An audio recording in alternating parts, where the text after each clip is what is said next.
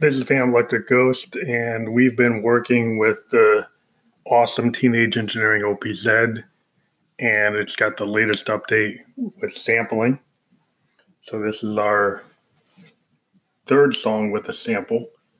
So we came up with this song called Rave the Eternal Fucks, and it's kind of a sensual sound experience, sexed up rave chant, where Josephine Electric and the Phantom, well, mostly it's the Phantom actually.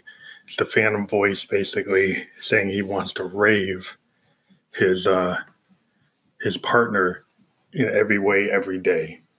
So the way we're looking at this is that he wants to just make her feel all the sensuality and the experience of a rave from the sonic, sensual assault on the senses. And he's just typical Ghost. He's being very assertive and mechanical in his sexuality. And the OPZ allows you to take a sample, and then you can actually modify it in the workflow. So we significantly, modified the arrangement, and then we pretty much built this totally on an OPZ, and then we added some Moog, Mother 32, and well, actually, no, it's not the Mother 32. We actually took a Moog DFAM and played the filters. We actually recorded tracks 3 and 4 in real time on a Zoom R24 and played with the resonance, and we played with the ladder filter. We played with the ability to control 1 or 2 oscillators and the actual octave range of the oscillators in real time as we played the song that we recorded into the OPZ. We used a filter on the MX1 mixer to tune the recording, and we like the effect of it. It's a sexual chant in the format of a rave.